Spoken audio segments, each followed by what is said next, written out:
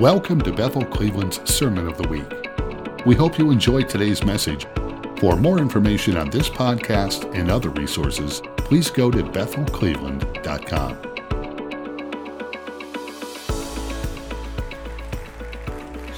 Check. You there? 1, 2. All right. Good to be here. Good to see all of you. Where have you been?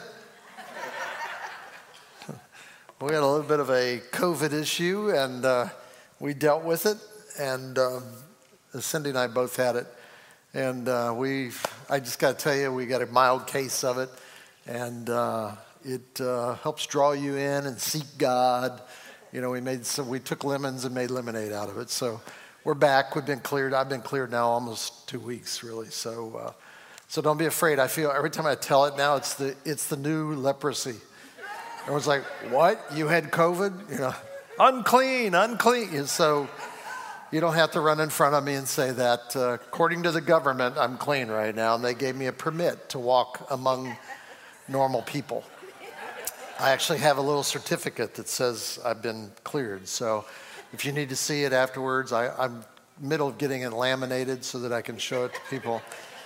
Make sure I'm not restricted from going certain places. In fact, they're saying that, you know, we probably have immunity for four months. So, you know, I'm feeling very free. I'm very open right now. So, hey, I'm taking up the offering. You may have thought we forgot. We didn't. And over the past 6 weeks, actually, September was a horrible month for us financially. We dropped somewhere between 25 and 30% giving. It's never happened before. I mean, we've been here 24 years. So we understand people are shifting. Some people are getting unemployed. I get all that stuff. But I just really want to encourage you right now. This is a key time to give. The Lord gave me a verse when I woke up this morning because I really believe in what we're doing. That's why I've been here 24 years. I believe God has some amazing things for us as a church. I believe we are going through a difficult time right now. We will come out on the other side.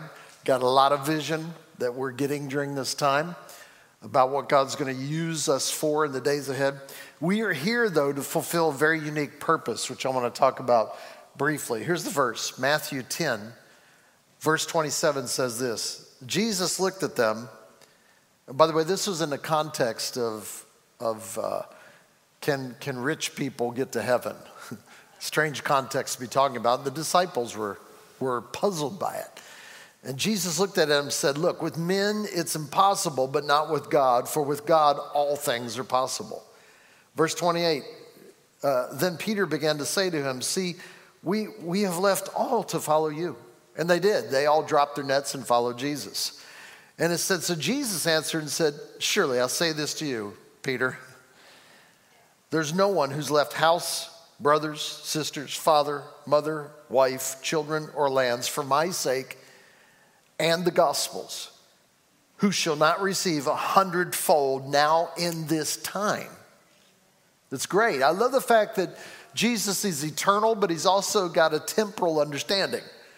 You know, he was living on earth. He understood the bills that come in, the raising of children, the schooling, all the various things that you have to do. And he said, but you'll get 100-fold now in this time, houses. See, the first time he said no one left a house. Now he's saying houses. So maybe you need to start believing for more. I don't know. Houses, brothers, sisters, mothers, children, and lands with persecution. A nice little add on there. And in the age to come, eternal life. There's an amazing link when you release all to the Lord Jesus Christ. It engages something not only in a temporal level that you're going to feel blessing, fruitfulness, prosperity, all those things, of which I feel in the recent decade we probably had too much of an emphasis on the temporal fulfillment of the kingdom of God. There's nothing wrong with that. But we've got to make sure that we've got two legs to this. You know, yes, we want our temporal needs filled, but are we more driven by our temporal needs or led by our temporal needs, or are we led by eternal purposes? And in Cleveland, this church is a part of eternal purposes. And I'm going to talk about that in a few minutes. But first, let's pray, and then we're going to take up our offering. And if we could get the how to give thing up here, that would help. Text to give. There we go. Let's leave that up there for a few moments here. You can text to give. I use that when we have guest speakers. Or you can go online and set up where there's an automatic payment out of your account. That's what I do. I've been doing that for years, until I use a credit card to do it just because I get air miles. And the credit card expired without me knowing it. So for 5 months, I did not tithe. It's not my fault. It was the credit card's fault. Anyway, I discovered that, of course, in December of the year and realized I had to back tithe 5 months. It wasn't because I was afraid that I wouldn't go to heaven if I didn't do it, but it's this commitment I made to the Lord. My tithes and offerings, 10%. It's a biblical template that you give 10% of what comes in, and your income comes in, and you give it to the Lord, and given it shall be given, pressed down, shaken together, running over. So I've been following that since I've been 12 years old. I was 12 years old, my first job. I tithe right from then. And it has blessed me over the years that I've first paid that when I can, because usually the government comes in and takes a chunk first. And I pay that 10%, and I give offerings on top of that. So we encourage you to be a part of that. We've had people shift. We've had people move to other cities. We've had all kinds of things happening. People being unemployed, difficult challenges, but right now we really need it. And this is the best pitch you're ever going to get from me. We need your help. Those that are on the internet watching, we need your help, even though physically you may never be here. You're helping establish a core here in this city, which we believe is significant, not only in this upcoming election, but in the things that are coming in the days ahead. So let me pray for you, and then let's give. We do have a box out back for those who want to physically give, cash, check. Make out your check to Bethel Cleveland. Text online. This is how you do it. It's pretty simple. Even I can do it. I've done it. Once you do that the first time, it's all set up. It's very secure. And anytime you give after that, you can use that to give. So actually, let's stand up. Just stand up for a minute. Change your position here. It's so good to see you. I love seeing crowds again. It's hard to preach to a room like I did last week with 10 people in it, But you do what you do, There's a lot more out there watching. Oh, Lord, we bless, Lord, right now, Bethel Cleveland. Thank you, Lord, in this 25th year that we're in right now. We thank you, Lord, that you blessed us. You've always supplied our needs. We sit in this beautiful building, Lord, because you initiated us to do that, Lord. And I just ask, Lord, that there would be, in the time of famine, and this feels a little bit like a famine, we pray, Lord, we sow into that, and we believe for a great harvest and prosperity. I pray for everyone in this room who's struggling financially right now. I speak prosperity over you. I speak that in this temporal realm, God does care for your needs. He cares that you have food. He cares that you have your basic needs you need, and he even gives you treats because he's such a good God. So, Lord, I pray in every situation that you would overwhelm them with the goodness and the faithfulness of God. And thank you, Lord, for this church. And pray you will overwhelm this church body and the organization itself with the goodness of God pouring in. And we bless that, Lord, in Jesus' name. Amen. You may be seated. Open your Bibles, if you could, to Matthew. Excuse me. I feel really loud on the platform. If we can pull it back just a little bit, that'd be great. I'm in a series right now called The Turning, the alternative to chaos. There's been so much chaos in our culture, and I talk about it every week because I really feel we need to. But there's a turning that is coming. And turning in the Bible is several different Greek words and Hebrew words that are used, that are translated to talk about a turning. But the key one that we know of that we use in the English is called repent. And so I want to talk about that there is a repentance that comes in our life. There is that major repentance when you first receive Jesus Christ, where you turn radically out of a lifestyle that you've been in, knowing that you're still part of this world, but you're not of this world. But that turning comes, it's a gift of God. It's a warming of your heart. That's the first initial thing you feel. And at first you may not recognize it fully. Like, what is it I'm feeling? I'm feeling emotional. I'm feeling like I want to be different. I'd like to change. That's God. That's either God or your wife. But it's probably God. You feel that move. And so what happens is when you turn, like Moses did to the bush, when you turn to the fiery bush, when you behold the Lord, when you understand this, I think this is God, that becomes a moment of salvation. When you turn to the Lord and you repent meaning I'm not just doing this as a one-time deal. I am deciding that this way, this life is not the life that I want to follow. It's following with Augustine from the 4th or 5th century. Augustine, the great communicator out of the church, that a bishop, a powerful bishop that spoke into the church. And much of our guides that we use, even for the formation of this nation, were based on Augustine's understanding. And Augustine, in very, very powerful ways, communicated, about this turning and a moving and a shifting, but he talked about the city of God versus the city of man. And most of us understand this, but it's interesting, when the Renaissance began to happen, real quick, you've got, classical or ancient times, which go up to somewhere around 500 AD. And then beginning in approximately in the 16th century, you got the beginning of the Renaissance, which was like a recapturing of what had been lost. And then you have a 1,000-year period, a medieval period, Middle Ages, Dark Ages, however you've heard it. And it was pretty dark. There was still stuff that was happening very good in the midst of it, but there were plagues, there were castles, there were warriors, there's knights, there's people getting cut into pieces, there's crusades, there's all kinds of things going on during that 1,000 years. And then the Spirit of God begins to move, like in the late 1400s. 1400s were like the most horrible century in all of history, really. It was horrible. A plague, the bubonic plague, hit Europe, transmitted through rats, spread so rapidly that by the end of the 4 years, like we think we have a bad in COVID, the end of a 4-year period, 1/3 of Europe died. 28 million people died.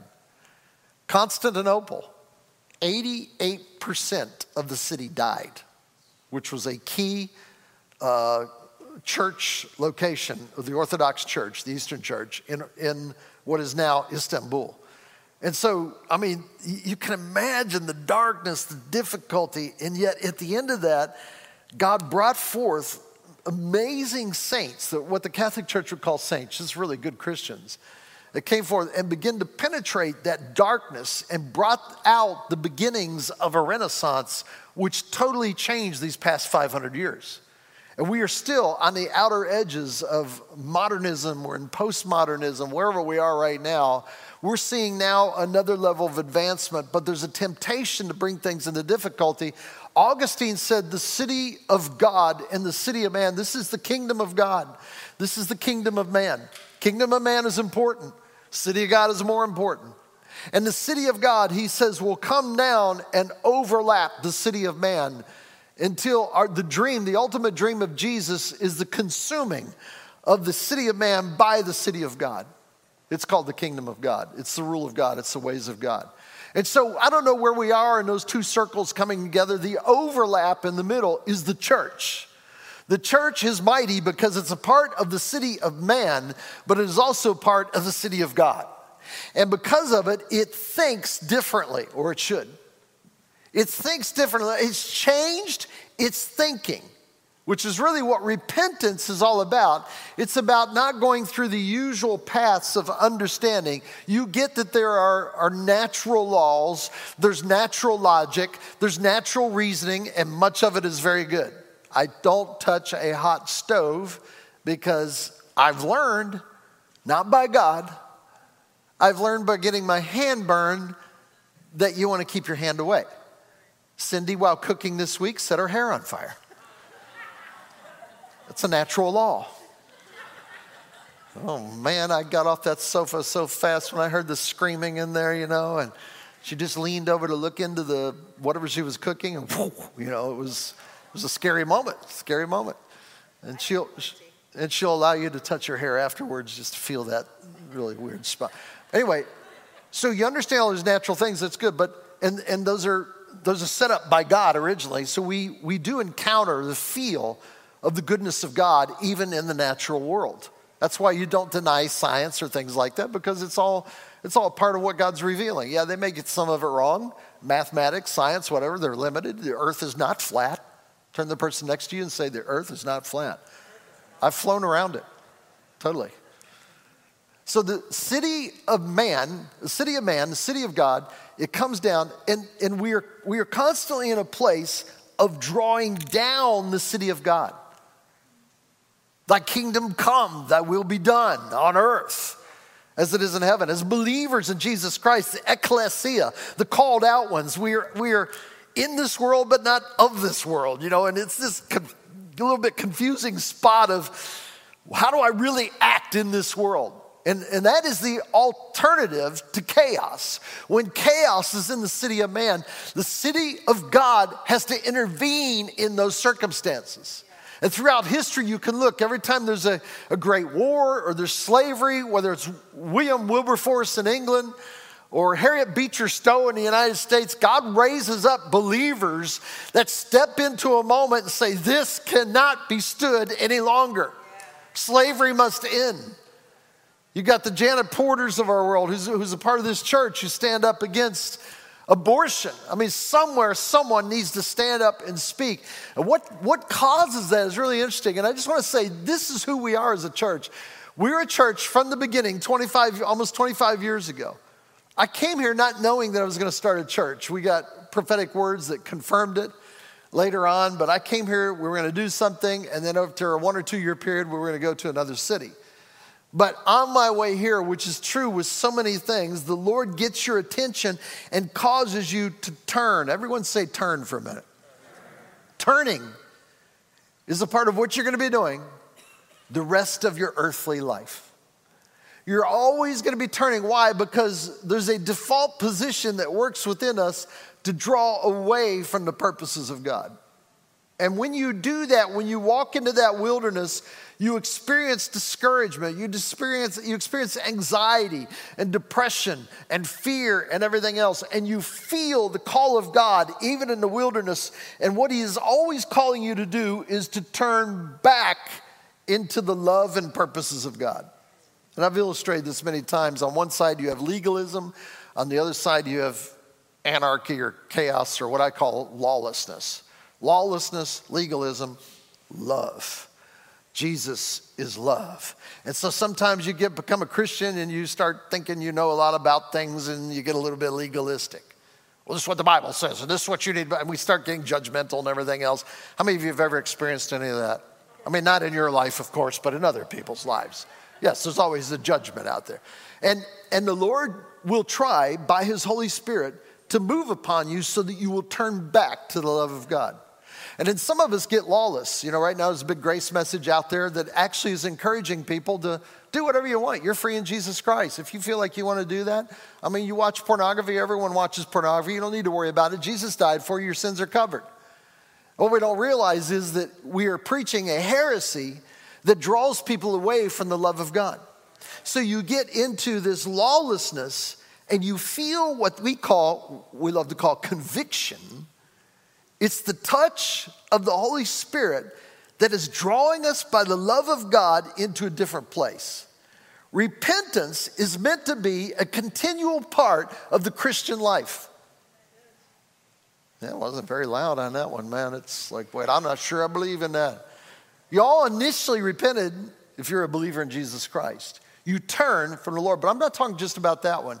There are times of change. I mean, look at the Chronicles verse that we all quote right now. If my people, which are called by my name, will humble themselves and pray and seek my face and turn from their wicked ways, see if I will not come and heal their land. I think I left out a little. No, did I get it all? Okay, yeah. See if I will not come and heal their land. What is that all about? It's about turning. If my people will turn, if my people will shift, if they'll make the shift in their life, and again, that pulling back, that default position of being in this world but not of this world, and getting attitudes, especially during this political season. I mean, it is outrageous what's being said on social media right now about this election. You want to vote for that person, vote for that person. You vote for that person, vote for that person. But don't make it a religious act. We can all hear arguments on both sides, and I voted this week. I believe it's my civic duty to do that. But I know there is something that transcends all of this. And yeah, maybe my guy won't get in. I don't know. Who knows right now? You don't know what to believe. Maybe my guy won't get in that I voted for. But I found out in the past that God transcends. There's no president that can ruin this country without our consent. Because the Spirit of God rests upon this nation. Does that guarantee us everything's going to turn out beautiful all the time? No. But it gives me a place to hide in God. That when I feel the difficulties and the challenges, I elected people in the past that I wasn't really happy with once they got in office. So I've made boo-boos myself on electing people, So not everyone's perfect in this, and everyone's going to have different directions. Why? Because it's a part of the city of man. We're part of that. We care for that. We do our civic duty. But we understand that this bubble up here is way bigger than this bubble down here. And this bubble up here can absolutely transform that bubble in a moment if God does it. And if he gets a nation who will turn from their wicked ways and begin to seek the Lord and seek his face and cry out to him, that is repentance and that is the turning. Jesus let's go to Matthew. We'll jump ahead Matthew 4 because of my time. Matthew chapter 4, verse 17. John the Baptist came on the scene. Now, I know it's hard to picture John the Baptist. We all had this picture of this big burly guy with long beard. That's probably right. Locusts. He eats locusts and honey. He probably had honey dripping from his beard. A couple locusts stuck in there. Just had lunch. And he comes out, and he's called by God the greatest prophet that ever lived. So you got to respect the guy, because God really likes him. He comes out, and he says this, and we've seen street preachers do that, and we don't like it. He comes out and says, repent! That's my best version of John the Baptist. Repent! For the kingdom of heaven is at hand. He probably had a long, bony finger. He had deep-set eyes, I'm sure. And he probably pointed at you if you'd have been there. Repent! Repent! And he got a big crowd gathered around. They went. He was like the best show in town, man. People came out. They were getting baptized by him and everything. And then all of a sudden, his cousin shows up at one of the meetings. Now imagine that. Think about one of your cousins. Turns out his cousin is the Son of God. He's God in the flesh. Imagine if you found that out about your cousin. You'd be like, I don't know, man. I was kind of raised with them. We used to go to their house all the time. We went on vacation together a few times. Nice person, but not God in the flesh. But John the Baptist, you imagine the challenge in his heart. I always wondered, whether he got that revelation in that moment or whether he had been trained his whole life that Jesus is the Son of God. Regardless, when Jesus shows up one day, he goes, behold, the Lamb of God, who takes away the sin of his people. The one who comes after me, I'm not fit to tie his shoes. That's a big deal in their culture because feet were gross. People walked around with sandals. They got dung on their feet. They got dirt on their feet. It is gross. So you go into someone's house, you take off your shoes. They wash your feet, because before you walk on my nice Persian rug, you got to get your feet cleaned up there. And so John's going right to the core saying, I'm not even fit to clean their shoes. Jesus comes on the scene. John gets arrested.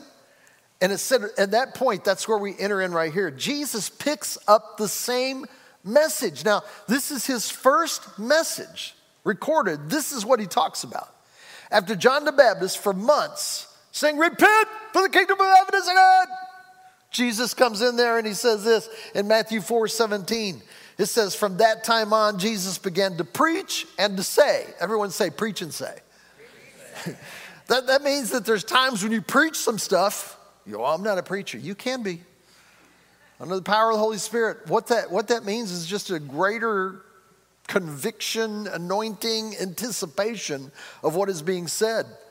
You speak into groups. You declare. I haven't gone into Panera yet and said, repent. I don't know if Panera would allow me to stay in there very long. Or Starbucks. Repent! For the kingdom of heaven is at hand. They would be like, okay, bud, Need to talk to you outside. The police have just arrived. They want to chat with you. So Jesus comes in, and the severity of John the Baptist, because he was the one blasting open for a foundation to be laid for the chief cornerstone of Jesus Christ to come. And John the Baptist was just the guy who was putting the dynamite in there and blowing things up, bringing down religious understanding, allowing a path. He was called ahead of time to prepare the way of the Lord, to make high things come low, to make low things come up, to make roads become straight so that Jesus could come into this pathway. So Jesus arrives and he says the same thing. He says, repent, for the kingdom of heaven is at hand. We don't know if he cried that out. We don't know what his temperament was like. It was probably different than his cousin. But what are they saying? Why did Peter pick up this same thing on the day of Pentecost? I mean, later on the day of Pentecost in Acts chapter 2, you don't have to turn there, but he says, when they heard this, so he preaches the gospel to this crowd that had gathered right after the Holy Spirit had touched 120 of them. It said when they heard the gospel, it's inferred, they were cut to the heart. The initial time that you receive the gospel, is you are cut to the heart. You feel something that convicts your very soul. It goes in the deeper depths of your bones and it just tells you, I got to do something. I can't keep living the way I lived. Joel Reichlin, who's our campus pastor up Middleburg Heights, he got up today and encapsulated his testimony. I never get tired of hearing his testimony. He was just using it as a reference to something he talked about. 20 years ago, Joel was a heroin addict and a drug pusher. 15, 16 years ago, he was in prison for that issue. Now you look at him, Paul Manwaring, who dealt with scores of heroin addicts as he oversaw a prison in the United Kingdom in England. When he met Joel, he walked away and told me, he said, that's the cleanest former heroin addict I've ever met in my life. Yeah. That's Joel Reichlin. And so Joel is a guy where even in prison, he was just a young guy. He was like 20, 21, something like that in prison. He was very young. He felt the power of God cut him to the heart, and he started to make the turn to follow Jesus Christ. That is repentance. Here's the thing I want to submit to you today, though. Repentance does not end at salvation. You are going to have a life of turning. Why? Because you are being conformed into the very image of Christ. You're going to feel that same thing, maybe not with the same intensity, but you come to a point as a believer, a person who walks and is led by the Spirit of God. You know when God's speaking to you. You may not always know what he's saying, but you feel, am I talking to the right group here? Do you feel that? Like you feel like, even right now, some of you are like, oh man, I think God's talking to me. He's talking to me about something in my life that may not be sin, it may be a weight, but I got to get rid of it. Because I heard Mike Bickle this morning on a video. Mike Bickle's the founder of IHOP, Kansas City, International House of Prayer. In Kansas City, thousands of people, mainly young people, come there from all over the world, 24/7 prayer for, I think, 24 years now. Night and day, 24/7. It's an amazing place to go. I was able to go there when they first started, And he was talking about it, and he said that the Lord spoke to him and said that he can't come and do what he wants to do with the church right now because they have weights. They have things that are holding them down. They've fallen in love with things that are temporal. As necessary as temporal is, fallen in love with temporal things, and can't those things hold them back and are limiting them from receiving the fullness of what God had. When I heard him say that, like it registered in my heart, not like, hey, this would be good to share this morning.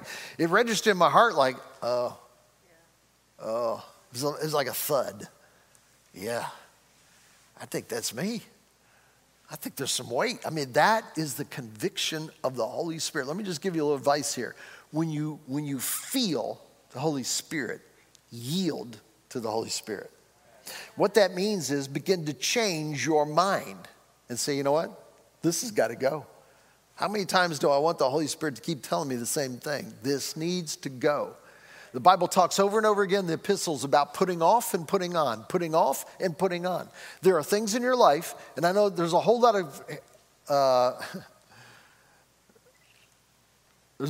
of theology out there right now that does not believe in this. And I'll just tell you right off the bat, they're wrong. And they're missing. They're allowing people to either move into some weird religion or allowing people to move into lawlessness, whether it's living with someone or pornography or anger or contentions or right now just slander. There's a lot of slander out there, even in the church right now. We've been the victims of it, Cindy and I, many, many times in our 42 years of ministry. It doesn't feel good, particularly with Christians. We always hold to the verse, faithful are the wounds of a friend. Christians can be pretty brutal when they want to. When they get fearful or get concerned or get a little legalistic or get a little whatever, they can really pray. And those things, the Lord's calling us to turn from those things. He's using the power of his Holy Spirit to come and touch you gently and warm your heart. That feeling that you have, knowing God is speaking, is not just a little religious experience that you go away and celebrate later on. It is meant for us to begin to turn, repent, for the kingdom of heaven is at hand. You are functioning out of the city of man, and God's calling you into the city of God. Even believers. 4 out of 7 times in the book of Revelation, when he writes to the churches, he specifically uses the word repent. Repent to Christians. You've lost your first love. Repent and be restored. You've grown cold. You've wandered off. You got into false things. There are times in our life we need to stop. Not a lot of this being preached nowadays.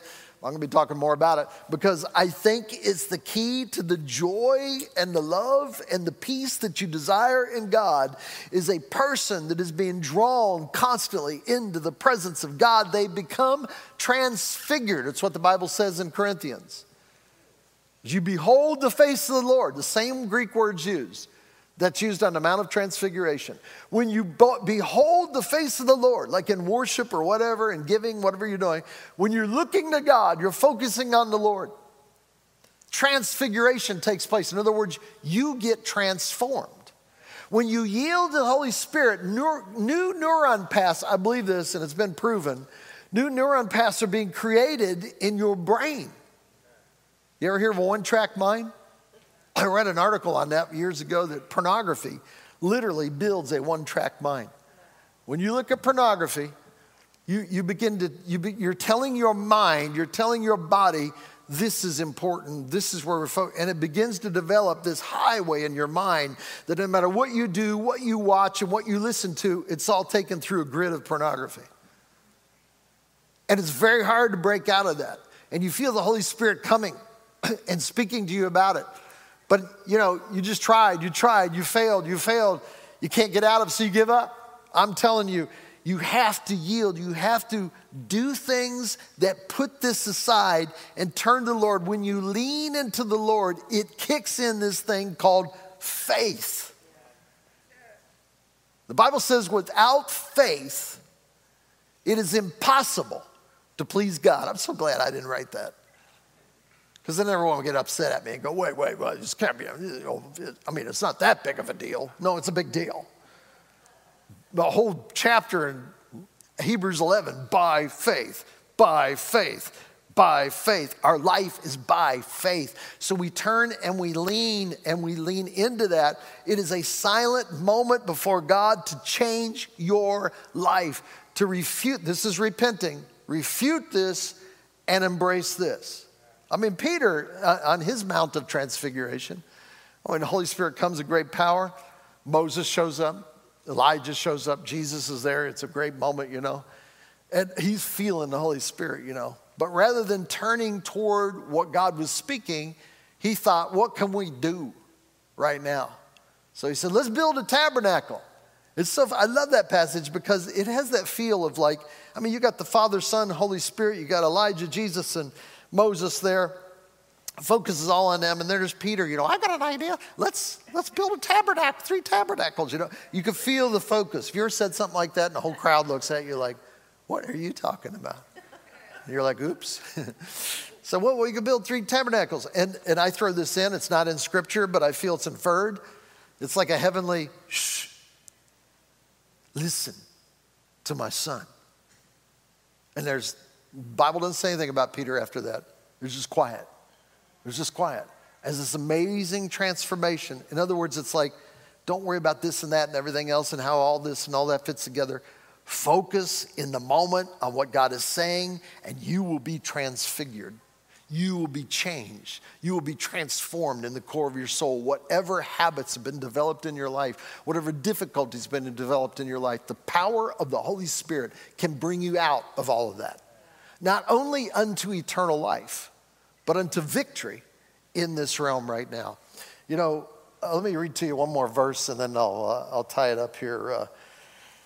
In Acts 3:19, Peter, of course, preaches his first sermon, and he says, actually this is when he healed the lame man, a lame man who had been crippled his entire life, and Peter raises him up by the grace of God, you know, and a big crowd gathers because they're all stunned by this man whose whole life has been sitting by the gate begging for money. Everyone knew him, and everyone understood who he was, but now he's walking and leaping in the temple. And so they gather around, and Peter takes the opportunity, and what's he say? Of all things he could say, he says, repent, therefore be converted, that your sins may be blotted out. And I love this part here that he adds in there, so that times of refreshing may come from the presence of the Lord. I mean, there's something about repenting and greater refreshment coming into your life. Something about repenting and literally cutting these weights and sin, as it says in Hebrews chapter 12, that so easily beset us or entangle us, getting those things out of the way. Why? I can fix my eyes on Jesus, the author and the finisher of my faith. And some of us right now, you may be entangled. I've been entangled in some thoughts and situations. I got a little bit of an anger issue I've been dealing with lately. I don't know where it came from hell or somewhere like that, you know, and it just started popping up, and I think this is the COVID effect. I can feel this drone of stuff in the background, and it's stirring something inside of me. And at first, I resisted it and just thought, you know what? I have a right to be angry right now, you know. And then Cindy told me I didn't really have that right to explain. And then, you know, that's the repentance began with her, and then there's the broader repentance of saying, God, I got to get out of this. It almost always involves a grace to quit doing something you've been doing. Almost always. You set that aside and you cry out to God for mercy and grace and empowerment by his Holy Spirit to bring you into that new place. Let me tell you something. Where God is taking us in these next years, you're going to have to be holy before the Lord. I'm not talking about some religious holy. I'm talking about a purity of thought, a purity of your heart before the Lord, where you're just like, this is good, man. I'm just hearing the voice of God. I'm in a city of man, but I'm also a citizen of the city of God. And I'm going to see the city of man transform, because I come on Sunday morning. This is the core of what we do at Bethel Cleveland. We are here to be transformed so that we can go out there as a transformational agent. I can't do that for you. You got to do it. But we try to provide an atmosphere for equipping, worship, training, experiencing God, conferences, all those things we do. From children, youth, everyone.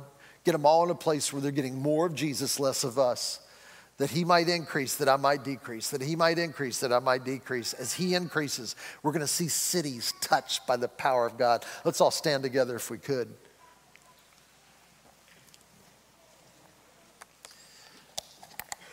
Yeah, I was listening to Mike Bickle this morning, and I love the guy. He's really part of the reason why I'm here. He came to Canada and told me that I needed a bigger city. And that word started a whole ball rolling of prophetic words to come back to Cleveland, which I did. But I was listening to him this morning, and he said, this is what the Lord spoke to him. You can't run with me right now because you have weights. In other words, you can't. It's a Hebrews passage. Can't run when you have weight. Going to take some weight off.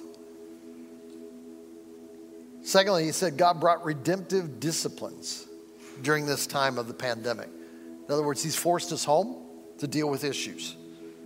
You know, you're finding out that you may not like your home or those that are in the home.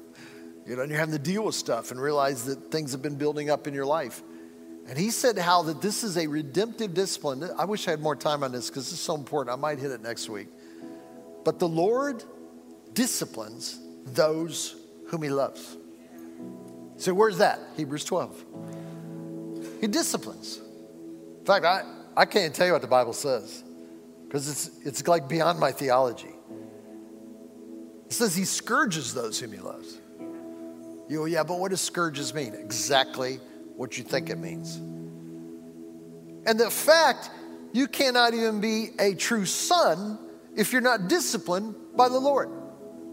Now he's talking to the church when he says that. This isn't for unbelievers. There is a discipline that God wants to bring upon us that is redemptive. It's not punitive. It's not in the sense like, oh, I'm going to feel bad about myself for the next 20 years. No, it's redemptive. The Lord actually brings some difficult things into your life in order to disciple you because he loves you. Now, I know that doesn't fit with a lot of people right now. I get it, man. I watch the internet. People don't want anything coming from God that feels uncomfortable. If you're going to get through this thing on the other side, you're going to have to explore the territory of uncomfortable. That God was wanting to change us. We have got 100 million people in the United States that claim to be evangelicals, whatever that means. I mean, they love Jesus somewhere in there. To what degree are they radical believers? We don't know. You think with 100 million Christians, you just think we wouldn't have riots in the streets. You think we wouldn't have racism still. You wouldn't think we'd still be aborting babies. So there's a silent group of Christians that have bought into the city of man. I've been one of them. But the call of God is coming out right now. Repent! For the kingdom of heaven is at hand. Some here right now, God's calling you for the first time and saying, repent! Turn from your wicked ways. You say, well, it's not really that wicked. It's wicked. It's wicked. It's attitudes, it's thoughts, it's anger, it's jealousies, it's envies, it's all those things. Put that aside and turn to the fullness of the kingdom of God in his great city, the shining city on a hill, and embrace Jesus Christ. If you're here right now and you've never asked Jesus to come into your heart, I'm going to give you an opportunity right now just to pray with me, a simple prayer. And I like to do this as much as possible with eyes open and heads held up because we need not be ashamed about what we're doing. We're leaving the kingdom of man and we're embracing the kingdom of God. We're embracing the sacrifice of Jesus Christ for our lives. If you're here and you never received Jesus Christ into your life, you've never said, Jesus, come into my life. Now, what that means is the dynamics of, I'm going a little bit over, sorry about that, but I should have brought this up earlier. The true definition of repentance is this: thinking differently afterwards. The second definition is changed after being with. You're in a moment right now where you're experiencing God and you're about to encounter change after this. If you turn to the Lord, you got to turn to the Lord. So right now, if you say, you know what, I want to turn to the Lord, I don't know that I'm where you're talking about. I want to turn to the Lord. I want to see what happens afterwards. I'll tell you what happens. You're going to feel transfiguration. You're going to feel transformation. Your thoughts are going to begin to change. It's going to break off some bad habits. It's going to break off things you weren't even aware you knew. Your family knows, but you didn't know it. Your boss may know, but you don't know it. Your coworkers know, but you don't know it. And the Holy Spirit will begin to shift and change you. If you're here and you say, I want to pray that prayer right now. I want to repent and come into the kingdom of God and know Jesus Christ as my Lord and Savior. Raise your hand around the room and I want to pray with you. I'm not going to embarrass you in any way. I just want to pray with you around the room. Many of you say, I haven't done that. I want to do that. Anyone here, I want to pray for you. Just raise your hand around the room. Don't want to miss anybody. Okay, the rest of you, I'm assuming are believers, followers of Jesus. So here's what we're going to do. We're going to practice repentance right now.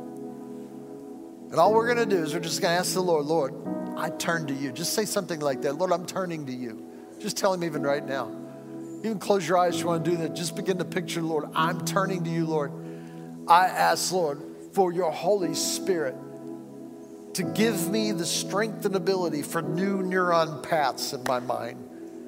That my default thoughts on everything is what would Jesus do? I pray, Lord, that becomes our default. And I bless this congregation right now. You're rising up you're sitting down, you're coming in, you're going forth. May the favor, grace, and mercy of God richly rest upon every one of you every moment of this week. And I bless you with an ever presence of the Holy Spirit upon you to quicken you, to discipline you, to guide you, and to bring you into holiness, because Jesus said, be holy as I am holy. We bless that right now, Lord, in the name of Jesus. Amen. Amen. Jay, do we bring people up front for ministry? I forgot. Yeah, if some of our ministry team can come up here in the front, we need like 8 or 10 of you maybe, and just stand across the front. Here's what we do at the end of Sunday morning. We know a lot of you have been through things during the week. If you need prayer for anything, finances, relationship, whatever it might be, habits, just come up and stand in front of this one person. No, if we can get more of you up here, please. We need about 8 or 10 of our leaders come up, stand across the front to help us out. Come up and just stand in front of them. This is a highly personal thing, and they will just maybe ask you your name or whatever. Give them your name and say, hey, this is what I'm struggling with. This is what I need, and they'll be glad to pray for you. Can we stretch out across the front here? Those who are, thank you. All right, God bless you. Thank you for coming today. We've encouraged people to wear a mask on their way out.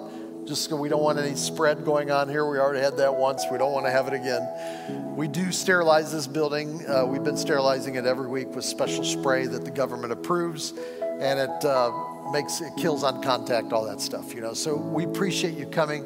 You have a great week. You need anything, watch me on Thursday night. I've been praying every week, 6:30, The Resistance at 6:30 every week. Join me online on my page, and we join together and pray for the country leading up to the election. God bless.